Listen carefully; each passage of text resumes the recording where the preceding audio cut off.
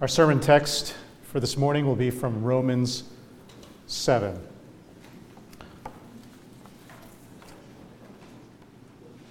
I'm going to skip the paragraph about the married woman being bound to her husband while they're still alive, and we're going to start with, So, my brothers and sisters. So, my brothers and sisters, you also died to the law through the body of Christ, that you might belong to one another, to him who was raised from the dead, in order that we might bear fruit for God. For when we were in the realm of the flesh, the sinful passions aroused by the law were at work in us, so that we bore fruit for death. But now, by dying to what once bound us, we have been released from the law, so that we serve in the new way of the Spirit, and not in the old way of the written code. What shall we say then? Is the law sinful? Certainly not. Nevertheless, I would not have known what sin was had it not been for the law. For I would not have known what coveting really was if the law had not said, You shall not covet. But sin, seizing the opportunity afforded by the commandment, produced in me every kind of coveting. For apart from the law, sin was dead. Once I was alive apart from the law, but when the commandment came, sin sprang to life and I died. I found that the very commandment that was intended to bring life actually brought death. For sin, seizing the opportunity afforded by the commandment, deceived me, and through the commandment put me to death. So then, the law is holy, and the commandment is holy, righteous, and good. Did that which is good then become death to me? By no means. Nevertheless, in order that sin might be recognized as sin, it used what is good to bring about my death, so that through the commandment, sin might become utterly sinful. We know that the law is spiritual, but I am unspiritual, sold as a slave to sin. I do not understand what I do. For what I want to do, I do not do. But what I hate to do, I do. And if I do what I do not want to do, I agree that the law is good. As it is no longer I myself who do it, but it is sin living in me. For I know that good itself does not dwell in me, that is, in my sinful nature. For I have the desire to do what is good, but I cannot carry it out. For I do not do the good that I want to do, but the evil I do not want to do, this I keep on doing. Now if I do what I do not want to do, it is no longer I who do it, but it is sin living in me that does it. So I find this law at work. Although I want to do good, evil is right there with me. For in my inner being, I delight in God's law, but I see another law at work in me, waging war against the law of my mind and making me a prisoner of the law of sin at work within me. What a wretched man I am. Who will rescue me from this body that is subject to death? Thanks be to God who delivers me through Christ Jesus our Lord. So then, I myself, in my mind, am a slave to God's law, but in my sinful nature, a slave to the law of sin. Let us pray. O Heavenly Father, who pours out on all who desire the spirit of grace and of supplication, as we draw nearer to you, banish from us the coldness of heart and wanderings of mind, that with steadfast thoughts and kindled affections we may worship you and hear your word in spirit and in truth, through Jesus Christ our Lord. Amen. So today is the first Sunday of the new year, according to the reckoning of our present age. But it was not always so. In fact, celebrating the start of the new year on January 1st is actually a relatively recent phenomenon in the English-speaking world. Did you all know that? Yeah, you probably thought this is how it's always been, but no. And so here's your trivia lesson for today. So the calendar, as we would still basically recognize it today, is said to have been originally created by Romulus. Who knows who Romulus was? Non-Star Trek Romulus. Okay, so Romulus was the founder of Rome as some 700 or 800 years before Christ was born. Back then, though, there were only 10 months, beginning with Anyone know? March. So March used to be the first month of the year. And March, of course, is named after Mars. That's right, Mars, who's the Roman god of war. Then at some point, January and February were added. January was named after, that's right, Janus. Janus is who? He's the two-faced. He's got two faces. He's a two-faced god of gateways. He's the god of transitions, the god of dualities.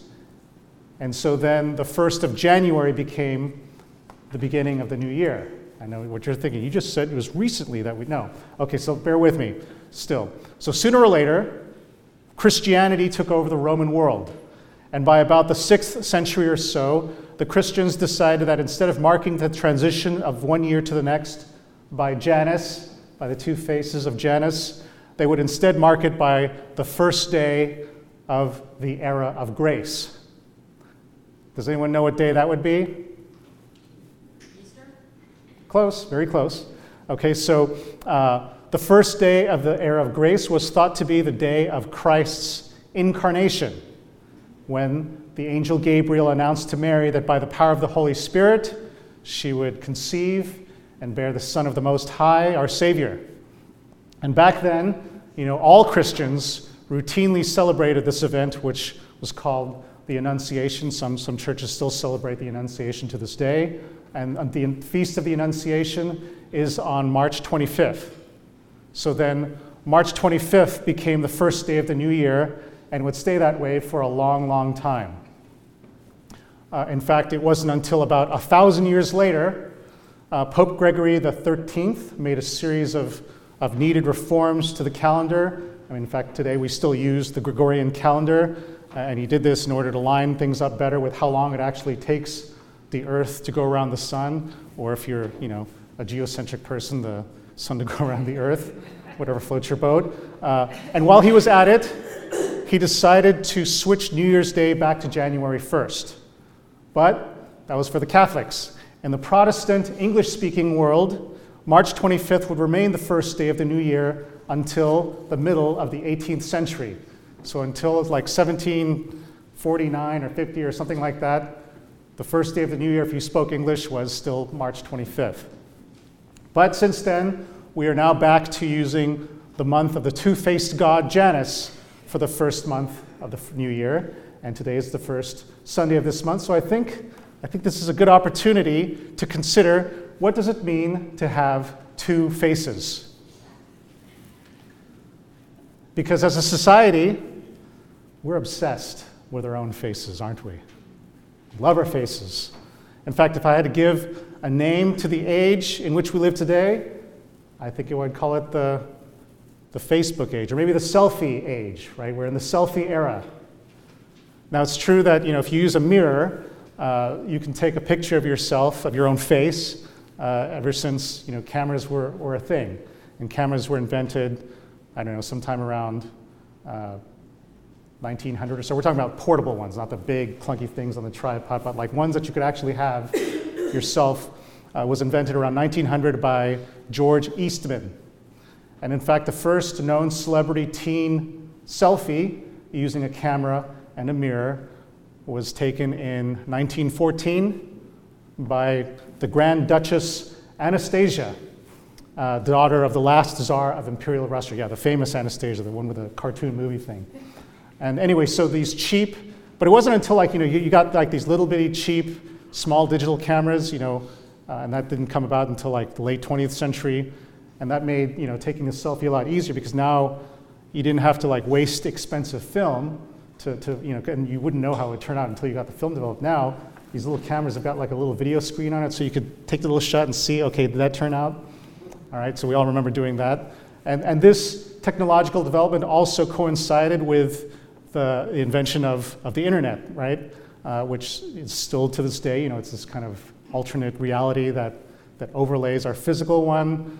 It's almost like this parallel dimension, and it's great for storing like huge amounts of data, which you can access anytime you want with these little bitty handheld computers that have radios built into them, right? Like we all have one now, right? And so at the dawn of the 21st century, eventually somebody figured out that you can take these pictures of yourself, you can combine the selfie-taking picture technology with the internet technology, and then you can post these things into the internet, and now you can share your selfie to anybody in the world who cares to look at it. I think it was Australians who first came up with this. Then we had like social media. MySpace, you all remember that? And if you go farther back, do you remember Friendster? Like Friendster, and then came MySpace, and then, anyway, all that came into being sometime, in the early 2000s, I think. And that was about the same time you got the front-facing phone camera, right? And I think Sony Ericsson was the first company to come up with a phone that could do that. But it probably really wasn't until Apple came up with the iPhone that it really took off.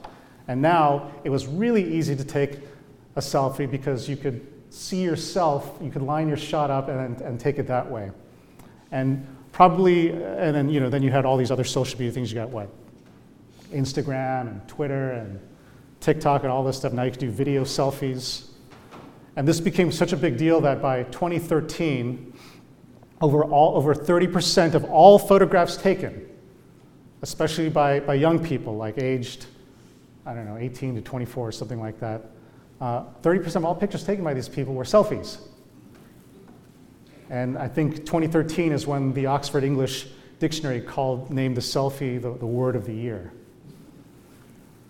But before all this technology enabled all of this in practice, the philosophical foundation of being obsessed with your own face, the selfie era, it actually began even long before then. And probably sometime after the end of the Second World War, 1945, and if you think about it, like once World War II ended, that was the end of like 16 years of privation from the beginning of the Great Depression to the end of the war. And by then, American society in particular, I think people were sort of burned out a little bit. People wanted to put all that food rationing and war, death camps, wanted to put all that behind them. So instead, people wanted things to make life easier, life more pleasant, more fun. And this kind of created a situation where everyone's hearts were sort of open to a vision of the world that was a lot more upbeat and positive. You had some really popular books back then, like Peace of Mind, The Mature Mind, The Power of Positive Thinking. Maybe people have at least heard of that last one. These books came out in the 1940s and 50s, along with a very sort of a new sort of humanistic psychology or therapy movement led by, I think, Carl Rogers. And basically, he's the one who originated this idea that the key to happiness was liberating one's inner self through self-love, self-praise, and self-acceptance. And the underlying assumption behind all of these things is that every human being has, at their core, an innately good, true self that should be trusted above all else. So our own desires are therefore, they're sort of like the inner prophets of yourself determining what is right. You know you are on the right track when you feel good inside. Your personal feelings are the best guide for what is just and true. And it is therefore important to be faithful to your pure inner voice and reject anything else in the world that tries to silence it. All you have to do is to be true to yourself, and everything will be fine. Right? Everyone knows that, right? From watching TV and movies for the last 40, 50, 60 years. At every college or high school graduation, right? Be true to yourself. And in this self-oriented philosophy that is the hallmark of sort of the selfie era, the face era, obsession with our own faces, sin, such as it is, it doesn't originate from oneself, from you. It's actually more of like an external phenomenon, especially as embedded in the structures of a corrupted society. So like racism, inequality, oppression, those are the sources of sin, not you. But here's the thing, contrary to the ethos of all of this, we have stuff like Romans 7.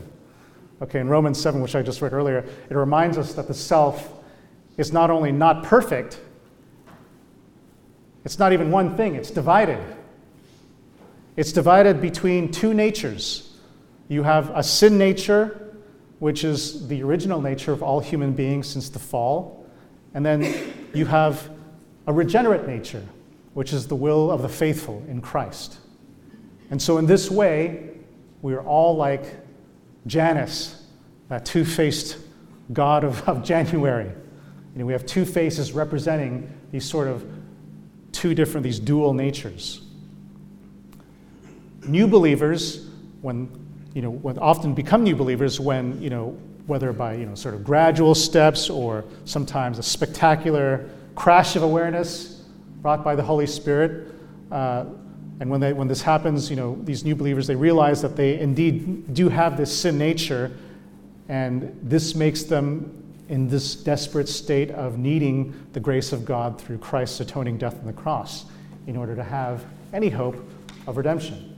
And initially, and some of you may just remember this from your own lives when you became Christians, initially there's great joy, right, when you realize all of this. There's great joy and euphoria at this prospect of salvation and eternal life and relationship with God, as well there should be. But then, as a new believer, you kind of start to realize that you're actually even more of a sinner than you thought you were before you came to faith. And this realization can sometimes be kind of discouraging. I mean, especially if it's kind of unexpected. And then the question arises, inevitably, if I'm redeemed, why am I still struggling with so much sin in my life? I thought I was saved. Why am I still dealing with this sin awfulness? And the answer lies in this division, this duality between your two faces or your two natures. Everyone is born with the first sin nature inherited from the fall of man through Adam and Eve. And remember that this whole fall of man thing occurred when the first human beings decided that they wanted to eat of the fruit of the tree of the knowledge of good and evil so that they could decide for themselves what was right and wrong apart from God. We don't need God. We got our knowledge of good and evil ourselves. And instead of depending on divine revelation to understand God's will, humans would instead rely on self-revelation to determine what is best for them. And it is a nature that is fundamentally self-centered instead of God-centered. And therefore, it is a disordered nature that makes it essentially impossible for human beings to control their selfish inclinations and carnal appetites that result in what we call sin. Thus, for example, the productive impulse, meant to provide shelter, sustenance, and other material items needed for physical survival, it can become greed when it is used just to show off how cool you are. Look how much I've got. Look how much better I am than you. Or sexual desire, it's meant to bring us to a state where we bond as men and women, as a husband and wife, to bring forth children. And when that's disordered, it becomes lust. When it's exercised mainly just to satiate your own desires, your own lusts.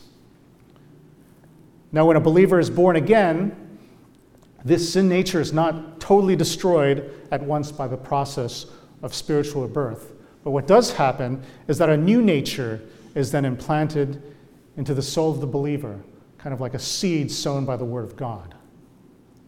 And this new nature is similar to the divine nature and cannot sin because it is born of God. And so then rather than being oriented towards the murky, mucky depths of the self, as the old sinful nature is pointed out, the new godly nature is pointed towards heaven, towards Jesus Christ himself. And so it's important to always remember that this godly nature exists inside everyone who has sworn eternal allegiance to Christ the Lord. Now, it may be really small and dim at times, but once it has been kindled, it's going to be there. It's always going to be there. It can never be totally extinguished. It is almost like a life force, which fundamentally hates sin and repents when you stumble into it, and it doesn't let you be at peace when it exposes sin in parts of your soul that you may not have even realized existed until then. And this is the part of your nature which yearns to be holy, as God is holy, and actually delights in the law of God. And it finds no rest and no comfort except in God from whom it came. Therefore, this old nature and this new nature, they're diametrically opposed to each other, kind of in a state of war, that the new nature, continually assisted by divine strength, is guaranteed to win, eventually. But until then, a certain amount of conflict is going to be inevitable. That is not to say that this conflict is going to be, sort of at the same high intensity all the time. Instead, I think, most of us go through sort of this three-part cycle of joy, struggle, and then peace.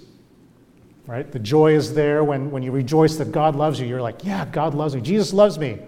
He's redeemed me, and he promised me so many wonderful things in the world to come, and it's just, I just love it. That's the joy part.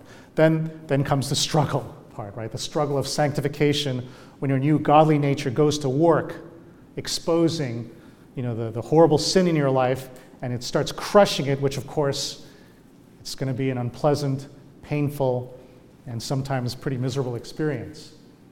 But then after that, you experience this kind of peace that settles over you as you contemplate the amazing, wonderful changes that God has wrought in your life at the end of the struggle. But then it begins all over again, right? At varying levels and at varying times, when once again, after some period of seeming rest, you'll have to it's almost like you have to get up again, right? Throw off that blanket, get out of bed and go do some more fighting, do some more work. And this fighting is inevitable because again, the light of your new life in Christ, as it brightens, it's going to expose even more of the impurities within you. To give an example, in the Army, as privates, we used flashlights to look for, like dust, dirt, and other nasty things that were supposed to be cleaned up in our barracks prior to an inspection. The problem is that, during the time I was in, flashlight technology advanced by leaps and bounds. When I first joined the Army, we got this big, heavy, clunky, angle-headed flashlight. I think it was the same flashlight that was issued since the Vietnam War. And unless you had super fresh batteries, this thing put out about as much light as like a jar of fireflies. It was terrible. And then one day, we were issued a much smaller and lighter weight, but it was ridiculously brighter flashlight. Compared to the old flashlight, it was like the difference between the sun and the moon. It was so much brighter. And now, and at first this was great, right? We're like, yes, super bright, lightweight flashlight. This is awesome. We can now identify targets a lot more clearly at night, so we're less likely to shoot each other, right? So that's a good thing. But there was a downside. Because overnight, floors that we used to think were like, yeah, that's pretty clean, all of a sudden with a super bright flashlight, they were suddenly filthy beyond horrors, under this super bright new light. And then we had to clean even more. And this is an important thing to keep in mind when we read of Paul's struggles in Romans 7 here. Sometimes I think people read what he wrote and they're kind of mystified and maybe a little kind of freaked out by the prospect that if a guy like Paul, this amazing, towering saint, struggled so much with sin, then how am I going to handle it? I'm just a regular person. How can I ever overcome sin myself? But remember, the reason that Paul struggled so intensely isn't because he was such a horrible sinner. It's because he was such a saint. Not because he thought himself, so hopelessly mired in sin or doomed to fall into temptation, but because he lived this life that was so sensitive to holiness, and because he was so powerfully motivated to glorify God in all things. That's why his struggle felt so intense. Because he would see even the tiniest blot of sin, and it looked all the more out of place against the backdrop of a mostly clean and getting cleaner soul. And it troubled him greatly.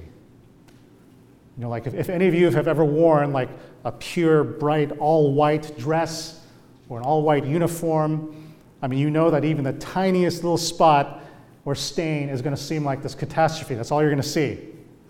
Spaghetti and meatballs is death. You may end up even avoiding even water. You don't even want to get water droplets on you. So this fighting between your two natures, between your sin nature and your godly nature, that's not only inevitable, it's actually a good sign. It's a good sign in your spiritual life. It's a sign that you still have life in you. You still have light in you. People who are horribly steeped in sin, they don't know of any conflict like that. They don't struggle with sin because they've embraced it. They sin and they love it. And the more they sin, the more numb they become to sin. And sin, because here's the thing, sin and evil, they're desensitizing agents over time. But where there is spiritual conflict, where there is spiritual struggle, that means the grace of God is also present.